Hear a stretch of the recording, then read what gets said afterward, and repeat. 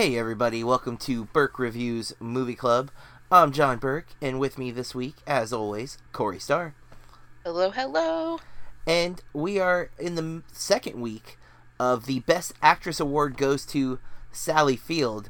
And Corey, you picked the film Eye for an Eye from 1996 that stars Sally Field. And I feel like we should just stop the month right now. No. We will get into our review of the film. I don't really know what that means. Oh, we'll get there. Oh, God, okay. If you've never listened to Movie Club, this is a podcast where Corey and I realized about 3 years ago that we owned a bunch of movies that we'd never seen. And on top of that, there were a bunch of other big-name movies that Corey and I had on our gap list. And in order to reduce the amount of movies on that list, we started doing this podcast where every week, one of us chooses a movie that at least one of us, if not both of us, have not seen. In this case, Eye for an Eye, neither of us had seen before this episode. We watch it, we come here, we review the movie. We have not spoken to each other about it yet, and that's the format of Movie Club. We encourage our listeners to join along and watch the movies with us. Reach out to us, tell us what you think about the film so we can potentially share it here on the podcast. I'm going to say this up front. I usually say this at the end, but if you like what we're doing, it would help us tremendously if you would rate and review us on iTunes or Stitcher or Spotify or wherever you listen to your podcast, so that other people can hear it and hopefully tell us what they think about these movies. The thing is, with these, we do pick a theme every month, and as I said, this month is the Best Actress goes to Sally Field. Last month, March of 2019, we did Jeff Bridges, which was a pretty successful month. I'd say most of the movies were good. I think the only one we really didn't like was Tron. We were split on The Last Picture Show. I liked it, you didn't so much. But I think the other movies we watched with Bridges, we both enjoyed. Yeah. So we're 2 weeks into the Sally Field. We started with Norma Rae, and now we're on Eye for an Eye. But before we get into our thoughts on Eye for an Eye, we are going to look at what else has been going on. So, Corey, how you been? Fine. Any news? Is it cold outside? It is a little chilly. It was in the 60s last week. Super nice. Everything is blooming, and then it's been raining for the past 2 or 3 days, so it's in the 50s now. It was spring. We jumped right to summer. It's like 90 here. Yeah, it's pretty hot the last couple days. Like, I can deal with like low 90s here. It's not that bad if I'm in the sun too long, because I burn because I'm like neon white, but it's not oppressively hot. Yeah, it is here. It's very humid, as you know, as you were once a Floridian. I mean, I lived there for a while. Oh yeah, but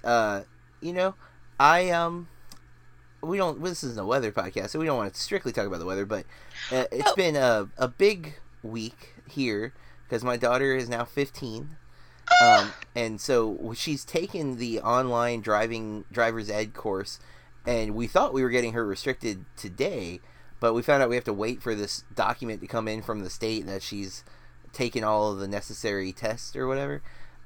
So she'll be getting it soon, which means my daughter will start driving, and that's.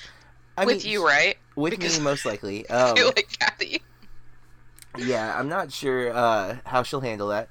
But yeah, we're looking. It's exciting. It's nerve-wracking to a degree for sure. But my kid's pretty smart, and she has a strong moral fiber. So I feel like she will be a very cautious driver.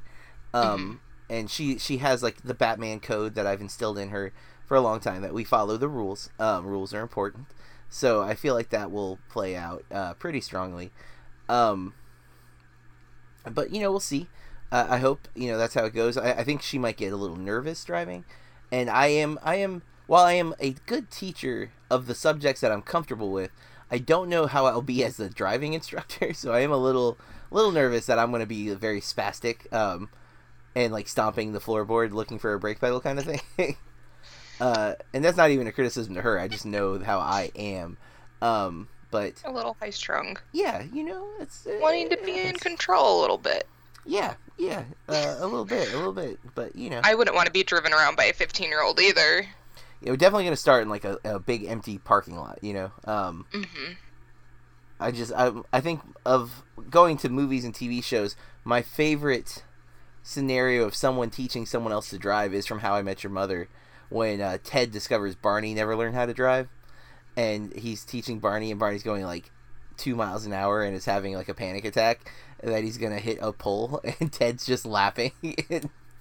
If you haven't seen that episode, it's the one where Marshall's car looks like they're gonna have to put it down because it's not doing so well, and there's like everyone's having flashbacks of their experience with the car, and that's Barney had to learn to drive in Marshall's car. So sorry, I there's few TV shows that I know very well, and How I Met Your Mother is one of them. Friends is the one I know the most. I was about to say also Friends. Yeah, Friends is without a doubt the show that I know way too much about. So much so that I pointed out that the twins in Us. You saw Us, right? No. Oh, well, there's a set of twins in Us. The friend's daughter, like the one family's daughters, and those twins, the actresses that play the twins, they are twins in real life, obviously. They were Emma, Rachel's daughter, on Friends. Just they rotated out the twins based on like who was fussy or whatever. And I was very excited when I realized that. I was like, "Oh my god, Friends!" So yeah, Matt and I talked about that on Bloody Awesome Movie Podcast because the month of March we reviewed Us and we reviewed 5 Feet Apart. And Cole Sprouse, whose twin brother is Dylan Sprouse, they were Ross's other child at the beginning of Friends. They were Ben when he was like 6 or 7. One of a good episode. Rachel teaches Ben how to do pranks, and it's pretty funny. So. Yeah, as I said, I know way too much about Friends. Anyways, you want to get into what we've been watching, or you got anything else you want to mention? I'm really excited that Saturday is Record Store Day, and thank you for recording early so I could go to the every year they do like the Friday night before like a pre-listening party, and then they like raffle off lots of prizes, and I always hope to win one of the first 5 spots in line because then I don't have to wake up at 4 a.m. or be outside in line for hours. And I'm more guaranteed to get what I want. So I'm excited about that this weekend. And then they're doing a screening of Empire Records, but it's at a brewery, and I feel like there are going to be way too many people there, so I'll probably just watch it at home in spirit. Cool. It is cool, and what's really cool is they like always tweet and share on Facebook and Instagram they're like different stills from different movies and record stores, and they share Empire Records a lot. And Johnny Whitworth has liked one of their posts before. Oh, nice. And I was like, oh my god, is he gonna come to the screening? Can we get Mark, please, with a C? Like, that would be really cool. I would just die. But I can talk about what I've been watching. Well, yeah. Well, on that note, though, with Empire Records, it was just recently Rex Manning Day, right? Like, Monday or something. The 8th, I think. Yeah, or no, I guess that was Monday. I was right. It was Monday. Mm-hmm. I was excited because one of my students came up and was like, I guess he knew I liked Empire Records. Maybe I mentioned it or whatever, but he came and was like, "It's Rex Manning Day," and I was like, I'm surprised you know that. Like, that's not something that I expect my students to usually know. That's a movie that I really like, but hard to argue it being like teachable. Generational. Yes, and it's very generational. But yeah, it's a movie I love, but it definitely has its flaws and very archetypal. I saw someone like just talking mad crap about it, and I'm like, I'm sorry, you hate life. Like, even if something isn't grade A cinema, it can still be a good time, and that is one that I can definitely rewatch and just have fun with it, you know? Sure. And there are characters. I love Lucas's story, and then I love Warren. Oh my god, so much. Freaking Warren. The chase scene with Warren is one of my favorite things. In fact, I have taught that chase scene. Usually that's a project that's kind of like a fallback, is like doing a chase scene. And I use that as an example because I love it. It's a foot chase. You don't always get a lot of foot chases in movies. A lot of times it's car chases, or they're like uber violent. There's guns and they're shooting. That one's so, timid because he's just stalking the shoplifter and there's no weapons, and he does hit him with a door. But I mean, that's still like, considering what other chase sequences are like, it's one I enjoy going back to. And it's a cool way of kind of like side introducing them to Empire Records. It's like, here you go. Yeah, I think that's a good place to go into what you've been watching. So, Corey, since the last time we recorded, which was exactly a week ago, what have you seen? I went for a while, a year or two. It was one of my favorite movies, and I've just been thinking about it a lot. And I tried to rewatch it, and I messaged you about it, but I couldn't get through it. But I tried rewatching American Beauty. It's just a million times creepier now. Yeah, because of the whole spacey thing. Yeah, and the underage thing. Yeah. Still love Wes Bentley. So I couldn't get through that. I think I got like 45 minutes. But I forgot all the people that are in that movie. Yeah, it's like, a big cast. It's nuts. Is it Scott? Is it Bakula? Bakula, I think. Yeah, from Bakula. like Quantum Leap, and he's in a lot of other stuff. But I know him from Quantum Leap. That's the show that I loved him in. Love Quantum Leap. Yeah. So I forgot he was in it. Just everybody's in that movie. And then I watched part 2 of Chilling Adventures of Sabrina. I like that show. I don't even care what anybody thinks. My daughter loves that show. I love it so much, and I really like Kiernan Shipka. I hope that I'm saying her name correctly, because that's a Let me ask name. you a question, because she still has never seen The Craft, and I think she'll love it.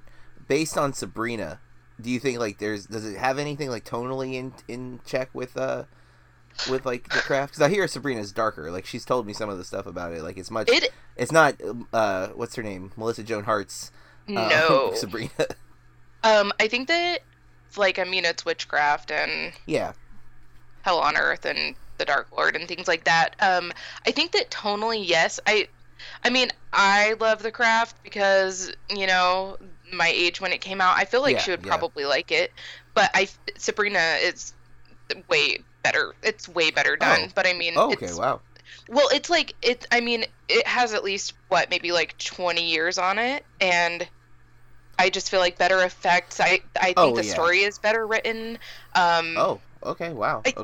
Yeah, I think that if most people would not just associate it with like Sabrina the Teenage Witch. Well, it's also connected to Riverdale, isn't it? Like a loose spin-off or something? I think so. It is an Archie's comic. Yeah. But I used to read the Jughead and Archie comics when I was a kid, but I never read any of the Sabrina ones that I can remember. So I don't know how it is tonally compared to those, but I really like the show, and it dropped on the 5th, so I watched all 10 episodes. I just really like it. And then I went to see Pet Sematary last night. What did you think? I also saw this. Well, I'm glad that it was $5 Tuesday when because my theater has where you can reserve your seats in all of the rooms in all the theaters now, which is rad because it used to just be your IMAX screen. Okay, yeah. So when I got our tickets in the back row, because that's the best place to sit, we were the only ones and we were in the middle. And I don't know about you. Actually, I feel like you're the same as me. If you saw people with those seats, wouldn't you like at least be a few seats away from them? That's how I do it. Yes, that's exactly how I do it. No. There were people, I mean, there was supposed to be someone sitting right by my friend, but they scooted down a seat, but there was someone sitting right beside me. I don't know. I just felt very claustrophobic. I know. We learned our lesson. And there were so many seats. So many seats. So I don't know why everyone felt the need to be in the back row. But, see, I do a couple of things. Like, one, I almost always sit on an aisle, even though I prefer a middle seat. I hate the aisle, the lights that are on the aisle. I know some like the IMAX theater that we have local, they have these really bright blue lights down the aisles that are actually distracting during the movie. But I still it lessens the chance of sitting next to someone you don't know. And then two, I don't like walking over people. So if you sit in the middle at one of those theaters and then people fill in, if you have to go to the bathroom, it becomes awkward and uncomfortable. I'd rather them walk past me than me walk past them. But again, those are just my preferences for those types of theaters. But so the experience of the theater itself was not great. What about the movie? I mean, it's so funny because I feel like this is such a polarizing movie, and I don't really know why. I wonder if everyone that hates this movie watched the first one, because there is literal just cheese in that movie. I like it, and it's creepy, but you can't watch it now and not. And I feel like that happens a lot to Stephen King adaptations, And also, I've read quite a few of his books, and I just feel like sometimes he just takes the easy way out in some of his books, and I'm just like, please. But, you know, I don't know why people, like, hate it. I hope they're not just comparing it to that movie, because it's not the best movie ever. You know what I mean? Yeah. I rewatched it a few months ago, and I was even like, okay, some of this acting just is not good. But my friend and I did laugh last night during the movie, and I'm pretty sure that people on either side of us thought we were nuts. But I couldn't help it. Is it a character screaming while doing something horrific? Is that what you laughed at? Oh, because I laughed at that scene, because I still It was a part of dialogue. Oh, well, there's some definitely bad dialogue in the movie. Well, I don't even feel like this is a spoiler, because it's what happens in the first one, and if you know anything about it, if you've seen the trailers, you know, it's when the kid comes back, and it's like the dialogue right after that, when they're talking to their dad, and I'm just like, no. And there was like some twitchy eye stuff, and I just couldn't. I just laughed. But I didn't hate it. I didn't hate it either. I still don't get the Jason Clarke getting so much work. He talked weird. Like half of the dialogue, like his enunciation or whatever, it was weird. I don't see why he keeps getting to like lead roles. Like I put him as a character actor, sure. Like I thought he was fine in First Man, where he's only in a few scenes. He has a couple of big moments. You know, but like as the lead, I don't like him as a lead. I don't root for him, and in this movie maybe I'm not supposed to, but I definitely don't feel like emotionally connected to him in anything I've seen him in. If like the only movie that I know I really like that he's the lead in is Dawn of the Planet of the Apes, but that's because Caesar's the lead. Like he's the co-guy, he's the supporting guy. Caesar's the main character in Dawn of the Planet of the Apes, and that's who I like. Give a crap about the humans in that movie, you know. So, Caesar. But I'll get to a little bit. I don't have much to add to Pet Sematary. I'm not gonna like get into depth or anything, but is that the end? Yeah. So since we recorded, I saw Shazam. I like Shazam a lot. It was exactly what I was hoping for. There is some cheesy stuff in it. I think it doesn't go... It has opportunities that it doesn't take.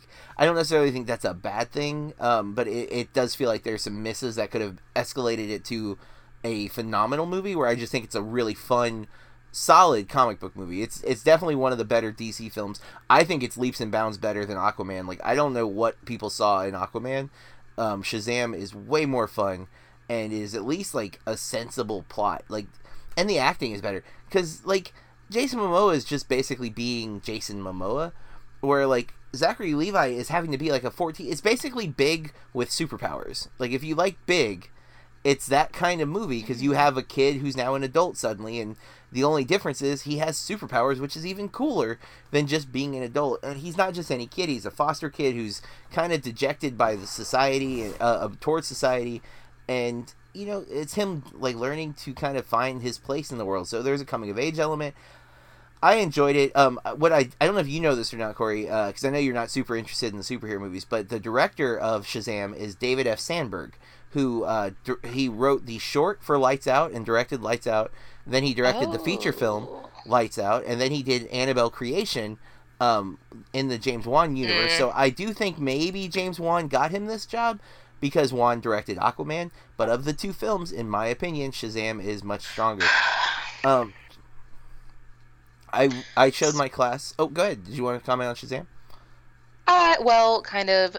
So, I wish that they would stop making movies in the Conjuring universe. Oh, yeah. Like, the first Conjuring was phenomenal. I rewatch it enough. Like, it has the best atmosphere of any of the movie. Like, oh, Jesus. It's probably, like, one of my top 10, like, scary movies. Maybe top 5. But, you know, they just keep making these movies, and I love the Warrens. I love Vera Farmiga and Patrick Wilson, and I'm gonna watch them even when they don't look that good.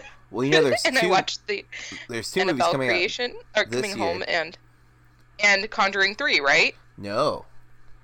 Oh, tell me. One comes out next week, in fact. Yeah, isn't that Annabelle Coming No, Home? that's the summer. And I think that's August.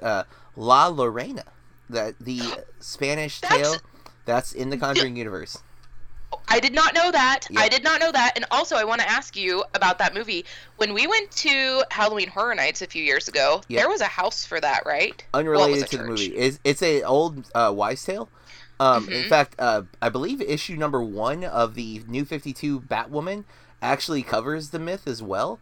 If I'm wrong, it may not be number 1, but it's definitely in the New 52, the first 10 issues of Batwoman. That is a story arc in the comic. That was the first time I became aware of it. Then the Halloween Horror Nights house, which was one of the better houses that year, and it was not very busy because it wasn't a big property. Um, and then now this movie. Now, Big Tuna saw this movie, La Lorena, at South by. Did not Oh, like it, and it does not look good to me in the trailer. But I believe it's somehow tied in with Annabelle, and I, then Coming Home is coming up in a few months. didn't he produce it? I'm pretty sure that James Wan produced it. Yes, well, Produced it. it's part of the Conjuring universe, yeah. I But didn't realize that. I didn't either until Big Tuna told me, and then it's been confirmed from other sources, anyways. But Big Tuna saw it, so I mean, he knows what he's talking about. Hmm. Um, and of course, there was The Nun last year. That was not good. Annabelle Coming Home does have Patrick Wilson and Vera Farmiga in it, though. So it will at least have them, because the Warrens have not been in the last couple. There was a weird Vera Farmiga's sister was in The Nun, but it's not supposed to have anything to do with the Warrens. It's just a weird, well, probably not a weird coincidence, but just a coincidence that they're sisters in real life. They have no relation in the films. I was really hoping that was going to go somewhere, and then it Me just too. didn't. And they even, like, I've read articles where Juan's like, no, that has nothing. That's we just cast her because she was the best for the role. I'm like, that's not the right role though. Like, if you cast a sibling to your lead actor in the universe, it feels like there needs to be a reason. Anyways, I don't want to get it. Neither of us saw any of these movies. We're just talking about them because of. Well, I saw all the trailers Sandra. last night. Yes, they are all in front of Pet Cemetery. I was like, holy heck! Which And my they friend are that I went with making. last. Oh, so they are making Conjuring 3. I just don't think it's going to be this year. Okay, because I saw like, pictures or like headlines or something, but I didn't read into it. So I could be. It could be later this year, but I have not. It's definitely not in the summer because I've been prepping the summer movie information for the top 5 show that we're going to be recording here soon. And so I know it's coming out this summer, and it is not in the summer, but Annabelle is. Anyways, I showed my students in my Film 2 class Take Shelter, and introduced them to Jeff Nichols, which oh, I was already a fan of Nichols, but listening to some of his talks, like his different, he's got a lot of interviews and stuff on YouTube. I've really grown to appreciate him and his thoughts on filmmaking. And then I showed my Film 1 class and my Film 3 honors class that happens to be a hybrid, Sing Street, because we're studying musicals. So I rewatched Sing Street and Take Shelter last week. I saw Pet Cemetery over the weekend. I was not thrilled. I watched Eye for an Eye, and then today we had a early release day, and when we do that, sometimes we have normal class periods, but every once in a while we'll do lab days where we just get some of our students and other students go to like these big kind of like over general sessions with like where they do like intensive references or research or refreshers on like upcoming tests and stuff. So I had my Film 2 kids, the 7 who came to school today, and I showed Inside Llewyn Davis because the movies that we're studying. I just rewatched that. Oh, I love that movie so much, and actually so did the group that was there though. But we're studying kind of like the point is having a movie that has something to say, some kind of commentary, social point of view that is not necessarily on the nose, although it can be on the nose. But like that's why I Take Shelter. It's about fear and how we deal with fear and how anxiety can make us feel like we can't, we can't break away. Or it also deals with mental health, although there is some ambiguity as to what Michael Shannon's character is going through. And Inside Llewyn Davis, I thought it was a really good movie that deals with a lot of, there's a lot of ways to interpret what he's going through. It's that idea of failure and success and how life is cyclical. And so I went with that also because of the Coens. I am a big fan, and a lot of them have not been exposed to the Coens. So it was an opportunity to kind of bring that out. So I ended up showing that today. And I've missed a few days of movie watching. It's just been a busy week. It was my daughter's birthday on Sunday, and then I was going to watch something last night. Like, I really want to watch the new Brie Larson movie on Netflix called Unicorn Store. Oh yeah. I've heard good things from some people. I've heard bad things from other people, but it feels like it's up my alley. But my wife was kind of desperate to go to Michael's, and she kind of like I felt like I had the option to not take her, but I felt like it would not be the right move, so I decided we're gonna go. We went to Michael's and we went to Target and didn't really get anything, but I do want to briefly kind of sidetrack for just a second. Last week when we were recording about this time in the podcast, my wife interrupted our recording to tell me that one of my former students, who I've talked about a few times actually, Jerry Hall, he's on Instagram at JR Hall of Horror, well, his account's still there, had passed away, and he had cystic fibrosis, and it was one of the it's one of those moments you can't really anticipate. I knew he was his lungs were failing him, and I knew it was a possibility, but he was fighting, and he was such an optimistic and kind-hearted individual that I never expected him to truly be gone.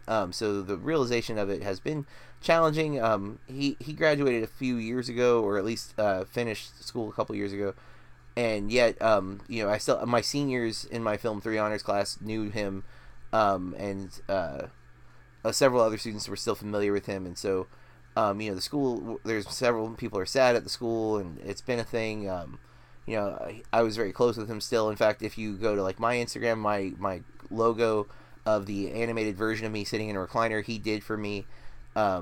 He did a lot of stuff to support, like he supported everybody. He supported other cosplayers.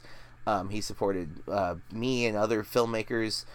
He acted in one of my other film students' movies recently, who is one of his best friends. They met in my class, and I happened to be close with that whole group.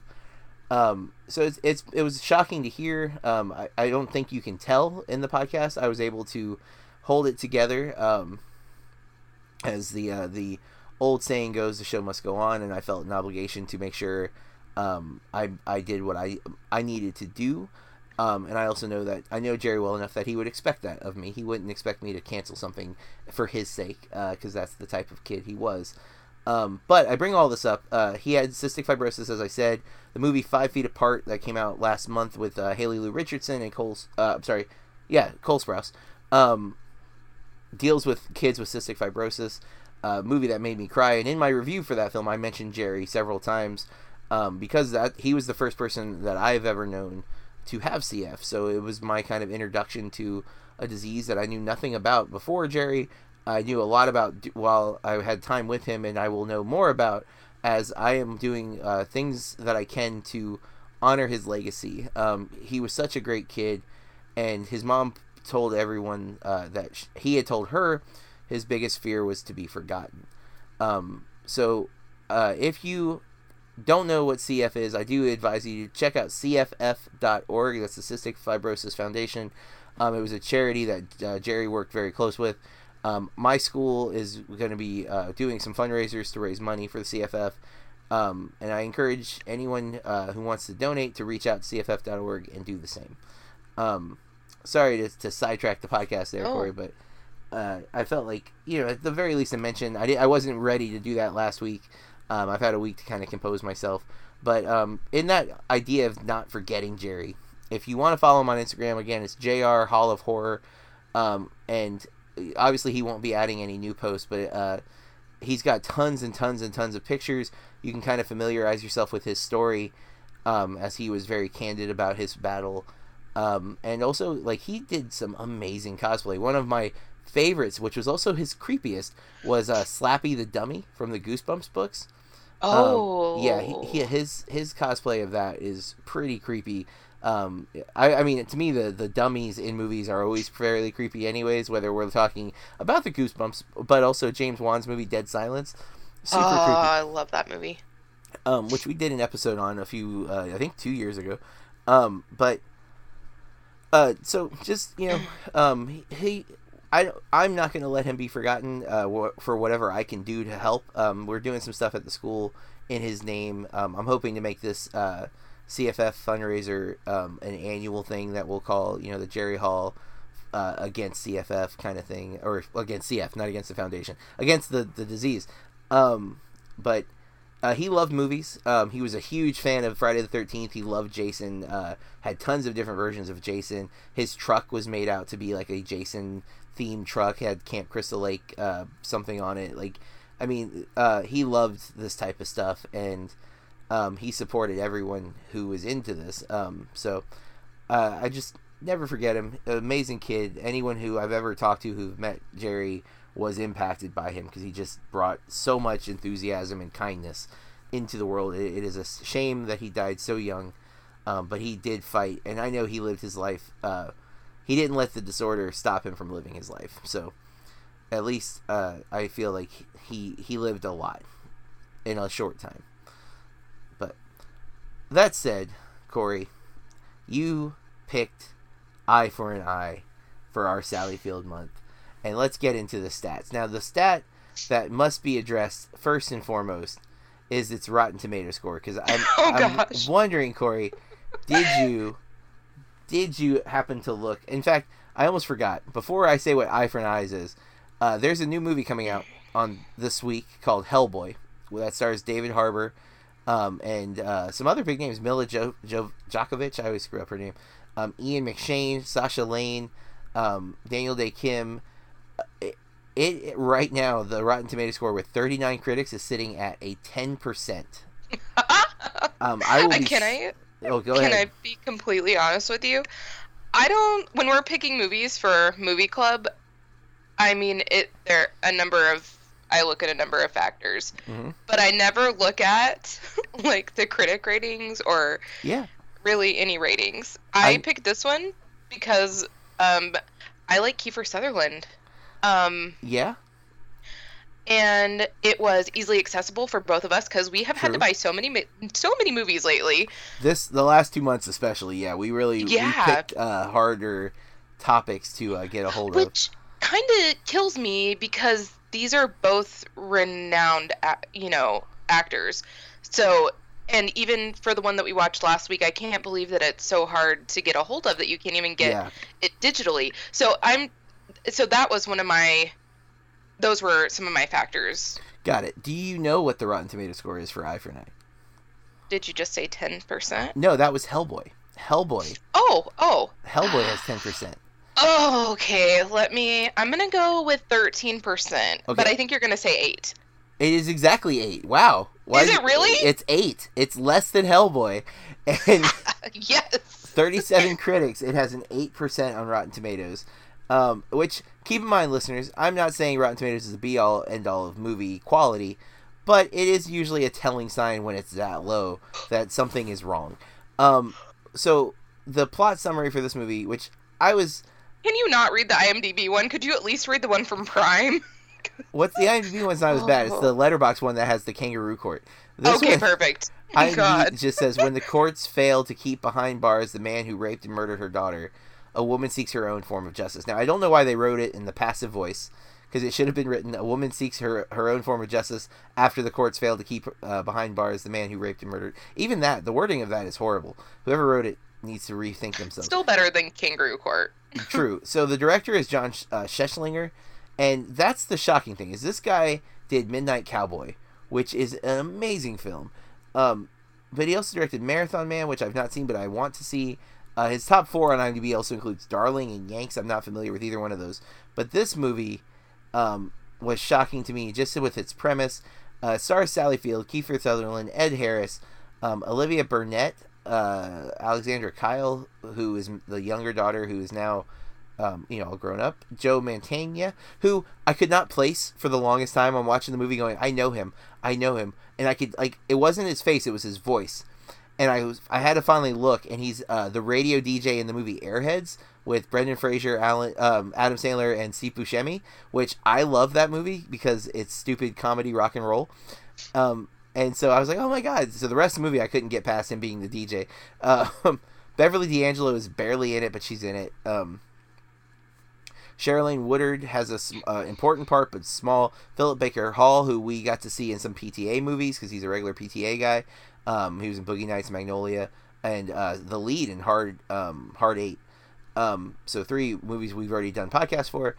Keith David, who's in tons and tons of movies, awesome guy. I usually like him quite a bit, and I think he's fine in this. Same thing with Philip Baker Hall. I think they're fine. Very small parts. This is definitely Sally Field's movie, and Kiefer Sutherland gets to be really, really big. What did you think about Eye for an Eye, Corey? I cried the whole time, actually. You cried? Like you were sad? Yeah. There were quite a few factors that just kept, like, making me mad and sad. Yeah. And so Olivia Burnett, I've talked about the show before. I need to rewatch it. It's been a long time. I used to watch it in middle school, but, she was the lead actress in The Torkelsons. There were, like, things in this movie that were a lot more graphic and shocking than I was expecting, actually. Yeah. Sometimes I did... Oh, go ahead. I'm sorry. No, I mean, it's an exploitation film in a lot of ways, which I was surprised that Sally Field would do in 1996. Keep in mind, she's already won 2 Oscars at the point of doing this movie. But it had been a while. But, keep going. I did feel like that it felt like a made-for-TV movie at some point. I literally called this an effing Lifetime movie in my notes. Except for, like, those graphic parts and the stellar cast. Like, I mean, I feel like this is a good cast, just Sally Field and Kiefer Sutherland, for, like, the way that the movie felt. And I can't even, like, really put my finger on it, because I don't feel like it's, like, low budget, but it just still has that. I mean, I hope it wasn't a made-for-TV movie, because we usually try not to choose those. No, it had a theatrical run. Okay. Actually, do you know what? Are you familiar with CinemaScore? I feel like I've heard of it, but certain theaters across the country, when a movie plays, they have, like, surveyors outside. They look to get kind of the audience poll. The audience poll gave it an A- on a scale of F to A+, which is insane when you look at the Rotten Tomato score of an 8. Like, there's usually a discrepancy between audience and critic, but that's pretty massive. And it sounds like that's what's going to happen on this episode. Think of Death Wish, which is a horrible exploitation film, the original, and a horrible Eli Roth film from last year. But haven't seen it. Death Wish is a man's wife and daughter are raped and murdered, and he goes on a revenge killing spree. It is exploitation at its biggest, especially because the original Death Wish has a very graphic rape sequence, but the modern one, they tone down the visuals. You don't see the rape. You know it happens, but you don't see it, and he goes on a very, crazy murdering spree, like vigilantism, which is what this movie is essentially advocating and also condemning, but none of which it is, to me. One, the director has no sense of tone in this movie. There are weird comedic elements built into otherwise dramatic sequences. Now, I won't get into it yet because we don't do spoilers until we say so, which I forgot to mention that. Usually I say that before we get into the review. But I will, in spoilers, point out some major tonal issues for me, why I think the movie's cheesy and why it feels like a Lifetime movie. I thought, honestly, Kiefer Sutherland's character feels like a caricature. It is so unbelievably, like, fictional, and I get the feeling of injustice. To make him too fast, I think. Yeah, I mean, he is, like, he doesn't even, like, put on a facade in the courtroom. He's, like, so content with being this very blatant villain who just feels like he's going to get away. He feels like a comic book character in a movie that's supposed to be grounded and dramatic, or if it doesn't want to be that, if it wants to be Death Wish for a woman like character, then go for it. But they don't. They tease it, they mess with it, they beat around it, but it's ultimately not. There's just some bad filmmaking things.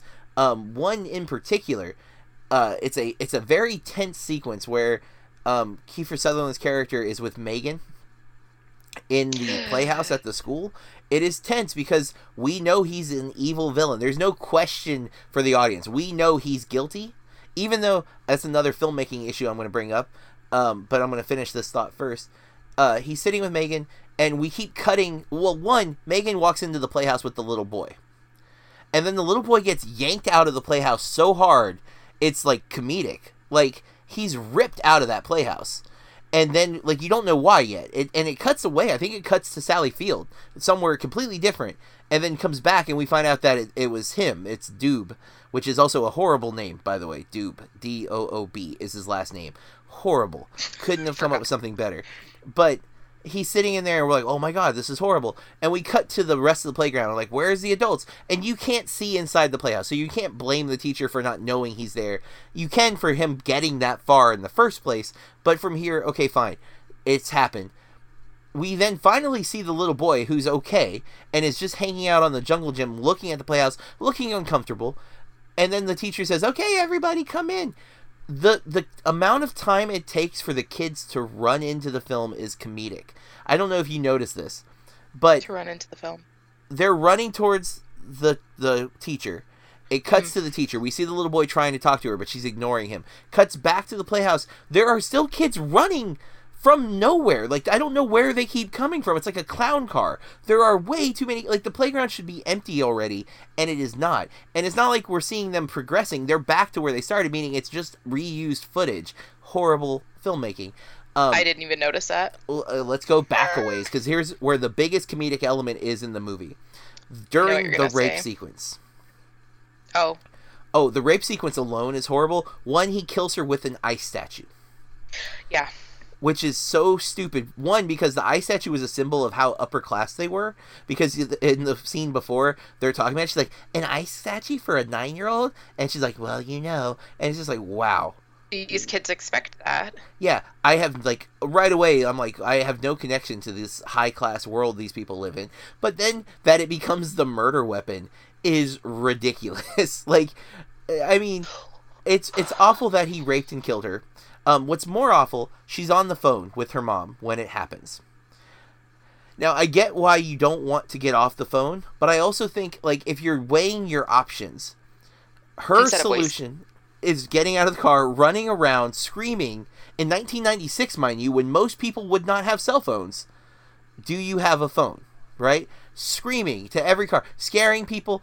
And again, it's like, I understand you want to be on the phone, but realistically, being on the phone will not save your daughter, where hanging up, calling 911 could potentially at least catch the guy. You're not going to save her by hearing it happen. Nor are you going to offer her moral support. You know what I'm saying? There's no benefit for staying on the phone other than horrible filmmaking, which this is my favorite part, Corey. I don't know if you saw this. She leaves her door open of her car that's stuck in traffic in LA, and the balloons for her daughter's birthday start pouring out of the car. Yes. There are like a billion balloons in her fucking sedan. I'm sorry, I don't usually cuss like that. I don't know the last time I heard you say that word. I just could not believe what I was watching. I was sitting there with my hands. I'm like, we're cross-cutting between a rape sequence and a clown car full of balloons that are pouring out into the sky. I'm just like, what was he thinking? What motivation? And then she trips and falls. It's supposed to be like she's spazzing, but it doesn't feel that way. It feels like a joke. And that is where this movie is so bad, because that every scene that has any weight is wrecked by crap like that. It's like, what are you doing? Am I supposed to find it amusing? Because I don't. I find this horrible. I find it literally aggravating, like you've never made a movie. And then I look at his filmography, and he made Midnight Cowboy, and I'm just like, how is this the same guy? Granted, it's 20 years later, but my God, it is totally one of the most inconsistent films that I've ever seen. And that, to me, is what makes it look like a TV movie. Also, the costuming and the lighting also have a very TV feel. It's very, like, grainy and, like... It is. Like, gray, almost. Well, and it's super, like, the for a movie like this, usually you have a lot of low lighting, you know, you have a lot of dark scenes. Every scene is, like, uber lit, like, you're in just fluorescent light, you're in bright sunshine. It's like, this is a dark movie. Our villain is always shot at a low shot, which makes sense. He's menacing, we want to have him as this menacing figure, but he's always, like, perfectly lit. He's, like, in the brightest light ever, always. His apartment is well lit. Like, it's like, where's the shady, underlying, like, noir vibe that we should be getting here? And it just feels like a cheap, like, student film who's like, hey, I want to have like a callback to Death Wish from the 80s, and yet not have the violence that the cathartic violence that we're supposed to get from the horrific experience. When it finally does come, we'll have to wait and get to in spoilers. So with that, I felt like we had already gotten to spoilers. I know. Well, everything I said is I've read in reviews and plot descriptions. I read Roger Ebert gave this film a 1 star. I read right before we recorded, and he ripped it up pretty hard and early without truly spoiling anything. But why don't we move fully into spoilers, Corey? Guys, from here on out, we are going to talk about this movie in great detail. If you want to check it out first, you can stream it on Prime, but you've been warned. And you've been warned not to stream it on Prime. I was mad at you while watching this, but I do think that this story has been flipped from the other perspective, where a man's daughter is raped or a man's wife is raped, and that's been done a lot in the 80s and 70s, and it was very popular. I think Death Wish is a bad movie. I don't think anyone who likes it is going to argue that it's a well-made movie. Maybe they understand why people root for Charles Bronson, or they like the uber violence or whatever. I don't think anyone's rooting for Eli Roth's movie. That movie's trash. But I like Sally Field. I like a vigilante story. Batman is my hero. I love the Punisher. I can get behind that type of story all day if it's done right. And this movie, I did feel like so much of it was forced. Like when they show him at his apartment and she's following him. Yeah, and stalking. Like, and just like I don't even think it was a 2-minute sequence. They show him coming out of his apartment. Lady on the street asks for a cigarette. He says no, or flips the cigarette to the street or something, and she yells at him. And then a few minutes later, he like pours a hot coffee on a dog. He kicks the trash can, and then he slides under like a cut fence. Like, it was just too much, too fast, too soon. And like you were saying in the. It's such a cartoon. Like, that whole sequence sounds like a cartoon. And it just, like, pissed me off. Like, I didn't even... It was cheesy that she was killed by the ice statue. But, like, there would... but he did leave DNA evidence. Well, but let's talk about that for a minute. They filmed that sequence. I'm glad they don't show, like... Especially because she's 17. I'm glad it's not more graphic. Pretty bad. Like, I just really wasn't expecting either of those scenes. But my issue with the filmmaking is, why do they choose to not show his face when there's never a mystery about who it was from that point on? Because had we seen his face, we wouldn't have known who he was yet. And the rest of the film, there's no like suspects. We're not supposed to think they got the wrong guy. Because had they played it that way, like he goes to trial and he's claiming he's innocent. But from the second we meet him, he's not even trying to act like he's innocent. He's just like, haha, I'm getting away with this. And so why film it where we don't see him? It makes no sense, because it sets up this idea that for a split second, when I realized Ed Harris was her stepfather, I thought he might be the killer, because Ed Harris is notoriously a villain in every movie that he's in. Like, he's almost always the bad guy. And at least in the movies that I have seen with Ed Harris, like in Truman Show and I'm going to forget. The Rock. And he's almost always a villainous figure. So for a second, when they pointed out that, when we hadn't seen Kiefer Sutherland yet, and they pointed, or maybe we had, but they pointed out he was a stepfather, I'm like, is there going to be some weird twist where he's the rapist? Because that'll really bug me. But they quickly made me go, no, there's no doubt Kiefer Sutherland, because of the cartoon sequence you just described, there's no doubt he's the villain. He's definitely the killer. And, like, I felt like, too, with her daughter, they tried too hard with that, like, that stutter. Oh, yeah. You know what I mean? And like, she's, like, she even stutters really bad a couple times. Like, there's nothing believable at all about it. And you just know that it's gonna come back. And then, every time that he, like, comes in contact with her mom, he does that. And even in the courtroom, right after he's let go. Yeah. And how the hell do you take over a case and not know that you're supposed to keep 25% of the DNA evidence for the freaking defense? And that's the thing. This movie tries to do so much, and, like, with that switch with the prosecutor, we never even met the first prosecutor. So like them just like, well, what happened to the other guy? It's like, oh my god, this movie, you're doing too many things that this is what we're supposed to, buy into. Because in that way, it sounds like they might be commenting on the flaws of the system, but they never really go deep into it. It's just superficial commentary on the system's flawed. It doesn't sound like he did any real research onto the flaws or anything like that. And then again, we have this caricature of a rapist who is awful. He's horrible, but he's too horrible. He's so fictional. Nothing about it is okay. And even like that, he teaches the little girl tough titty, said the kitty, but the milk's still good. It's like such a disturbing, horrible thing. And then she says it back to her dad, I think, later on. Yeah, and he asks how you know, and that's when she learns about the the meeting. Let's get to the end for a second, because that's where I think it really screws up. I was impressed with the entrapment she pulls on him, where she goes to his apartment and trashes it and leaves the hat, knowing he'd seen the hat. He comes to get her. She's waiting for him. Of course, she doesn't do a good job at first. They struggle. She falls down the steps. She wings him first, and then she shoots him like 4 times in the chest. Cathartic potential ending, right? But they wreck it, because what happens after he gets shot, Corey? He falls on top of her.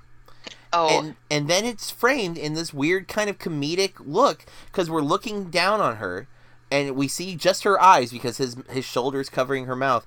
And she doesn't look like, oh my god, this guy almost killed me and I killed him and there's a dead body on top of me. It's almost this like comedic, like, uh-oh, now what? And she has to like wiggle her way free, and it's like, oh my god. This guy is not getting the tone of this movie.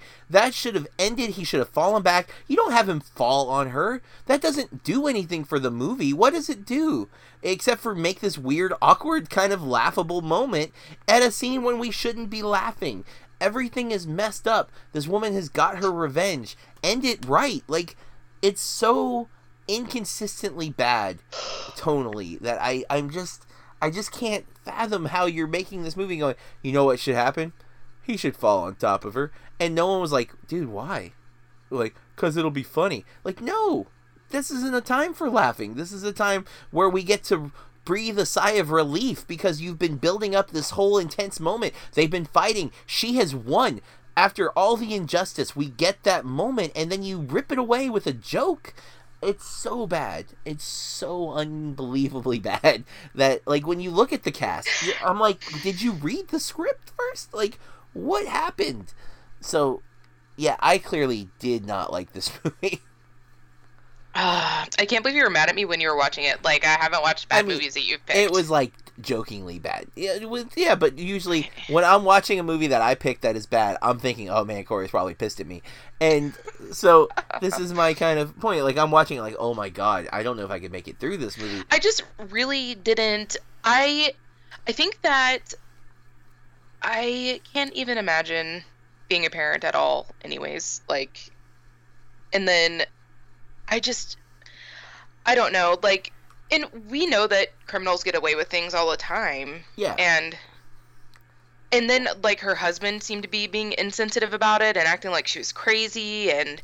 I mean, she was kind of crazy. Like, she was stalking the guy, putting herself I'm not talking danger. about that part. I'm talking about your daughter was just freaking murdered, and you're gonna act like your wife is crazy because she can't see your kid and there was a man walking closely behind her, and he called her neurotic? Like... I just felt like there were... Yeah. And also, can I ask you... You're a man.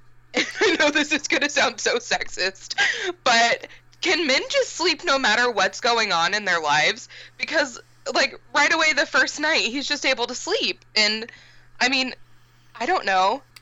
I don't know if that is a man thing or not. I think if I'm exhausted, I think I can sleep no matter what. But I don't know that I sleep the whole night through normally, because Same. I am anxious and often overthinking things or overanalyzing things.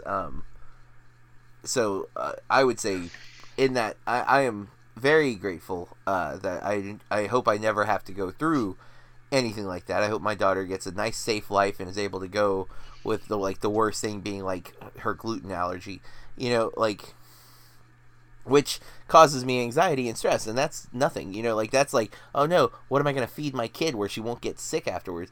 But, I I do think, but again, I think that's exactly the point. Every character in this movie feels so unbelievable. Like Mantegna, who, as the detective, at first I was like, oh, I like him. And then he has these huge moments where, like, when he goes and confronts Doob and hits him in the nuts twice, it's like, okay, and why wouldn't Doob hit him Get back? out of my town. Yeah, like Doob has proven that he's an evil guy. Like, he doesn't retaliate. The whole setup with the other woman he rapes and kills is really bad, and then the blow up exchange between the cop and Sally Field is really fake, and like, I get why she's mad, and I totally agree with her feelings of injustice. I think those are like the only valid feeling a character shows in this movie. And Megan is the one highlight to me of this movie, because she is a sweet little innocent kid, and actually a pretty decent child actor, because I believe her in every sequence. But the scene where she asks her mom if she's still mad at her because Julie died on her birthday broke me. That was the saddest part. I didn't cry, but I was like, dang. I did. Oh, well, I expect, you said you cried, so that would be a moment where I totally would understand. I was too upset with the movie to truly be manipulated by that, but I was like, dang, that's sad. Like, that she thinks that her mom hates her because it happened on her birthday. And Sally Field's character, thank goodness, in that one moment, because she's not a good mom through most of the movie because of the whole, again, she's grieving or whatever. Okay, I wouldn't say she's a bad mom. She makes some questionable choices. You're right though, like, because when she flips out on the pillow, but once she realizes what happened, she's not as crazy about the pillow. But the little girl was afraid of her and things like that. Yeah, well, I just can't imagine going through a loss like that. No, everyone would I probably agree. steer clear of me, and I would probably be like way crazier than she could even imagine. Well, okay. Speaking of crazy, we haven't talked about the FBI subplot that is barely addressed. Oh, jeez. So we get a shot of somebody listening to a phone call from the mechanic shop that we know is where these two guys who are at the weird parents, like, meeting and yelling at each other a lot about their grieving situations, and talking about their, like, the various injustices they've suffered because of the killers of their children. And we find out that they're vigilantes. Apparently the FBI also knows that they're vigilantes and have been watching. We only know that they kill one of the bad guys. So I don't know how the FBI became so aware of this so fast. But because there's no implication that it's happened earlier. And yet the FBI's here. There's a woman undercover who lies about her son being dead. It is cool because she is a lesbian. And this is 1996, and not only is she a lesbian, but apparently is married and has a son. Not something that is frequent, although it kind of falls into a stereotype because she's, like, all athletic, and then she's also a cop. So a woman couldn't just be, like, a cop or an FBI agent unless she's also a lesbian. 96 kind of stereotype, but a little more progressive than this movie gives us any indication they would be, right? Except when Sally Field learns that she's a lesbian, there's a definite look on her face of, like, oh, but... Well, I did like the way that she presented that about herself. I can't remember the exact verbiage, but I was like, smooth. Yeah, she was just like, my wife or something like that. Because I think she said, well, what about your husband? She's like, well, my wife. And it was just like, oh, okay. But yeah, Sally Field's face is very like, I'm not okay with that, but I'm not going to say anything because you're nice to me. But that whole, like, subplot is so forced and so... unnecessary, because the only reason it's there, shows up at her house. The only reason it's there is to stop Sally Field from initially going for the kill, because it slows her down. Because she's like, we know that you're doing this. Don't kill him. You'll go to jail. You're like, what about your daughter? And so that makes Sally Field say, no, I'm not going to do it. But then Doob kills the second girl, and that's when she takes action. So, like, that, the FBI subplot is strictly there for that, where, like, you already have the detective. Have him say it to her. Have him start following her earlier in the film when he realizes that she's stalking him, because she straight tells him, right? So why doesn't he ever follow up with it? Because the only thing he does after she tells him about the Spanish woman is he goes and hits Doob in the nuts, and then that's it. That's where it ends with him until the second rape. Why doesn't he follow Sally Field? Make sure she's not continuing to do it. I mean, I get he has real work to do per se, but, like, he showed concern. He understood. He feels guilty, or at least he should, because he promised them justice and he didn't get it. Not his technical fault, but nonetheless, he promised something he didn't deliver, there would be some level of guilt. I feel like they try to make it sound like he was guilty, and his choice at the end to not say, I know, because he tells her, I know what happened here, but then tells his partner that it was a clear-cut case of self-defense. Whatever. I still think that, while I'm all for the progressive side of things, why couldn't she have just been the detective then? You know, why have this weird FBI subplot that doesn't make any sense other than it's a Lifetime movie that somehow got a theatrical release? It's the only thing that makes sense. Plot twist. Lifetime breaks into the theater. Oh, God. No. I don't know. But, alright. I got nothing else. Do you have anything else you want to touch on? I feel like my arguments are fairly strong, especially as they definitely were. There's a lot of weak areas for the filmmaking. So many choices that I just cannot fathom what the hell they were thinking. And especially, again, I do like Kiefer Sutherland, although I don't hold him in as high regard, and he has done some crap movies.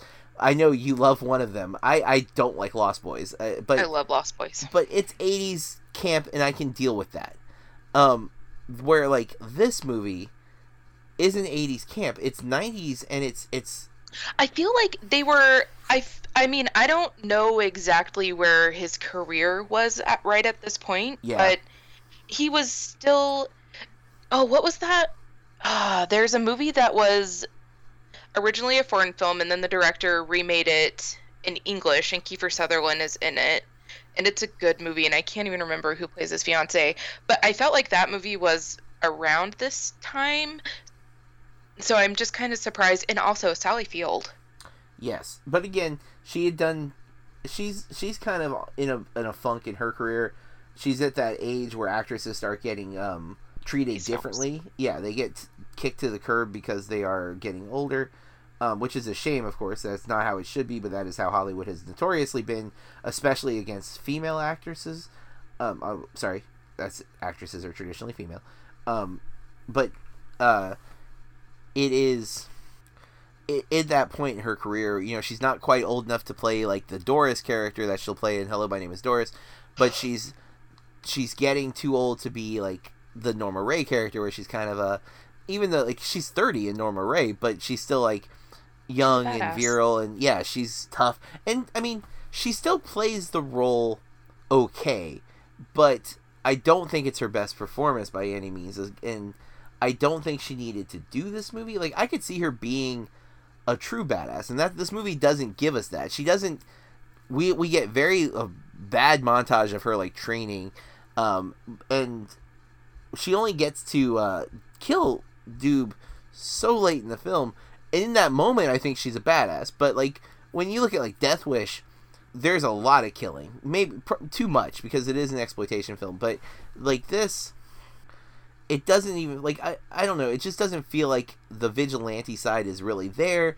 Like this movie dances around so many elements of this that none of them really get any true work given that makes it substantial or significant or like what makes it stand out. It almost feels like it could have been a mini series where like these were episodes, like weeks of this, where I don't want that in a movie. I need a thorough story where we're not jumping around days and weeks and months in a way that feels erratic. Because that's the other. There's so many scenes in this movie that do nothing. They add nothing to the overall narrative. It's just like cut to her tucking in the kid, go away, like it's done. Or there were a few scenes I don't know if I made any notes when the scenes were just like, what is happening? Yeah, I didn't take specific notes on those things, but I did say I have a note that says scenes seem slightly random, like they're just bouncing around. It's just it's so cheesy. When she was dicing the tomatoes, though, right before, that's the scene where Ed Harris gets mad at her for saying he doesn't understand because Julie wasn't his daughter or whatever. I thought she was gonna like cut her finger off or something because she was like going ham, which was really like, I get again, yes, she's so obsessed that she's not like, she's like taking it out on the tomatoes, but it also felt kind of silly, you know. Like, I mean, it'd be like if she just started doing like martial arts, like with like nunchucks with like breadsticks or, you know what I mean? Like, it would have been like, okay, I get she's training, but why is this like how she's taking it out? Yeah, all right, I'm ready to give my point of view. What do you, are you good with that? Yeah. I don't know if you're guessing this, but I don't do this very I'm often. gonna go with Avoid Like the Plague. I'm gonna go Avoid Like the Plague. I really think this movie's trash, and this story, the premise alone is a story that can be explored. I don't think this movie explores it well. I think there are better movies. I'm not gonna say Death Wish is a better movie. Honestly, Punisher, his family isn't raped. But the idea of a family being taken from you and you feeling the only choice is to get revenge, those stories exist in a lot of ways. Punisher would be one that I would like, and I'll admit the 2004 Thomas Jane Punisher is not a great movie. I like it, but I definitely like it more than this. So Avoid Like the Plague for Eye for an Eye for me. And where does it fall for you, Corey? I'll go with... dang it. I guess I'll go with... I don't know, actually. Because now that you've talked about it... Because I don't look at films the same way you do. I feel True. like you're... And you don't have to. And you don't have to...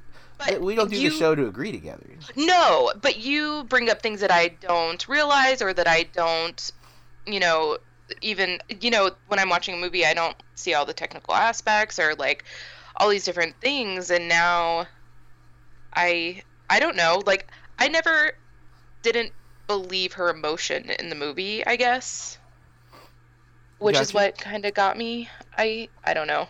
Got you. I'm torn between now, because talking with you, Avoid Like the Plague and Not a Total Waste of Time. Really? You can go higher, Corey. You don't have to, if you like the movie. But I don't really know that I liked it. Got it. I'll go with Not a Total Waste of Time. All right. Well, let's look at what we're going to watch next week. This one is part of a box set that we bought to watch 2 of the movies in the box set. And it's kind of interesting because have you looked at this at all to see the connection that we're about to get? Yeah, it's the same director. Is it really? It? No, it is not. Thank God. I was actually going to. Well, I think our 4th movie is one of the same directors. I think it's Murphy's Romance. So. Oh, okay. Well, that could be. But this movie is directed by. This is we didn't say the movie. This movie is Places in the Heart.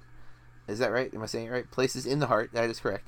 Directed by Robert Benton, and he has directed. He's a credited writer for Kramer versus Kramer, which we did an episode on, which I really liked that movie a whole lot. I guess he also directed Kramer versus Kramer. So this is the second film of his that I have seen. He did nothing else that I'm familiar with, but some stuff that looks kind of crappy. Billy Basket I've heard of, but I don't know. But going here, the cast though, it's this movie's from 1984. The premise is in Central Texas in the 1930s, which kind of makes me a little apprehensive. I don't always like period pieces, and it looks kind of rough, like visually so far, like looking at the pictures. Central Texas, 1930s. A widow with 2 small children tries to run her small 40-acre farm with the help of 2 desperate people, but co-stars Ed Harris. So Sally Field and Ed Harris working together in 1984. 12 years later, they'll make a crappy movie that made me frustrated. Made him hate me for an hour and 41 minutes. I'm kidding. I got confused. So, no, it's the director who did Murphy's Romance also did Norma Rae. That's what it is. But Murphy's Romance is what we're watching in 2 weeks. But did you notice that one of your boys is in that one? Murphy's Romance? Yeah, I'm pretty sure that's the one that has Corey Haim. God, I feel like I have so many boys. Okay. Well, I just said who. Yeah, I didn't realize that. I think he's in that one. I might be wrong. Yeah, he is. Okay. So in this movie, though, we're still talking Places in the Heart here. Sally Field, Ed Harris, Amy Madigan, John Malkovich shows up looking, I'm guessing, kind of young. Danny Glover. I'm always a fan of him. Not always, but mostly. And then I think... Terry O'Quinn, who is John Locke in Lost, which I have not seen him in many earlier things, so I'm kind of intrigued by that. Ooh, Lane Smith, who is in... he's the father in Son-in-Law, and he's the attorney in My Cousin Vinny. And the coach, he's the bad coach in Mighty Ducks. I'm a fan of that actor. And then that looks like the gist of the big names. Looking, kind of scrolling through because it's got a long cast here on IMDb. But I didn't know much about this movie, but this is where she'll win her second Oscar. Just a few years after Norma Rae. She wins for Best Actress in a Leading Role, and this movie also won Best Screenplay. It was nominated for Best Picture, nominated for John Malkovich for Best Supporting Actor, and Lindsay Krause for Best Supporting Actress. I want to see what won Best Picture in 1985 here. Hang on a second. Come on, let me go. Wait, what? Come on. Okay, well, usually I can click the award and it'll take me to the award, but it's not, so I'm going to have to Google it. But that's what we're going to be watching next week. In the meantime,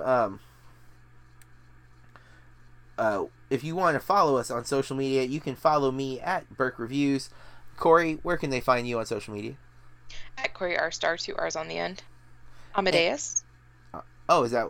you know what? I've never seen that, and I really, really need to watch that. But, yeah, Amadeus wins, so that makes sense. That movie's fairly iconic. It's one that always comes up, and it's one that I know I really need to watch. I just have not made it to it. It looks like Sally Field's speech might be out there. Second win, though, for this. Oh, I didn't realize F. Murray Abraham was in Amadeus. Oh, this is the year Jeff Bridges was nominated for Starman.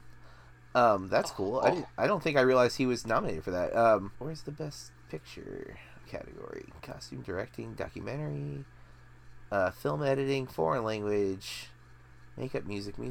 Best Picture. Here we go. Nominees for Best Picture that year. Amadeus wins, but The Killing Fields, A Passage to India, Places in the Heart, and A Soldier Story. So of those 5 movies, I've heard of 3 of them. I've heard of The Killing Fields, I've heard of Amadeus, and I've heard of... Obviously, I had not heard of Places in the Heart until looking into Sally Field movies that I'd never seen. So, I picked her 2 movies, and it was kind of unfair. I picked her 2 movies that she won Oscars for, because I'm like, well, I've never seen either one of those, and she won Oscars, so why not go with those if we're looking for the Best Actress goes to? Your strategy was a little different, but I will say your strategy was cost effective, because I didn't have to pay to watch Eye for an Eye, so that is a bonus. Yes. Well, with that, listeners, we'd love to hear your thoughts on Eye for an Eye. Do you agree with me? Do you agree with Corey? You can reach out to us again on social media, as I said. You can read my reviews at burkereviews.com, and Corey does some monthly articles. Hopefully she'll do some kind of review of Record Store Day, since it is a big day for those who love it. She usually does. And we'll be back next week with our review of Places in the Heart. You can, again, if you want to, use the Anchor.fm app. You can call into our show, leave us a voicemail, and potentially end up on an episode. With that, until next time, keep watching movies. This has been a Burke Reviews podcast. BurkeReviews.com. Do you like movies? Do you like podcasts? Or are you just lonely? If the answer is yes, and even if it's not, then check out the What I Watched Tonight show's film-tastic selection of podcasts. Covering the entire movieverse, there's something for everyone, so come check it out. More details at whatiwatchtonight.co.uk or from all good podcast providers.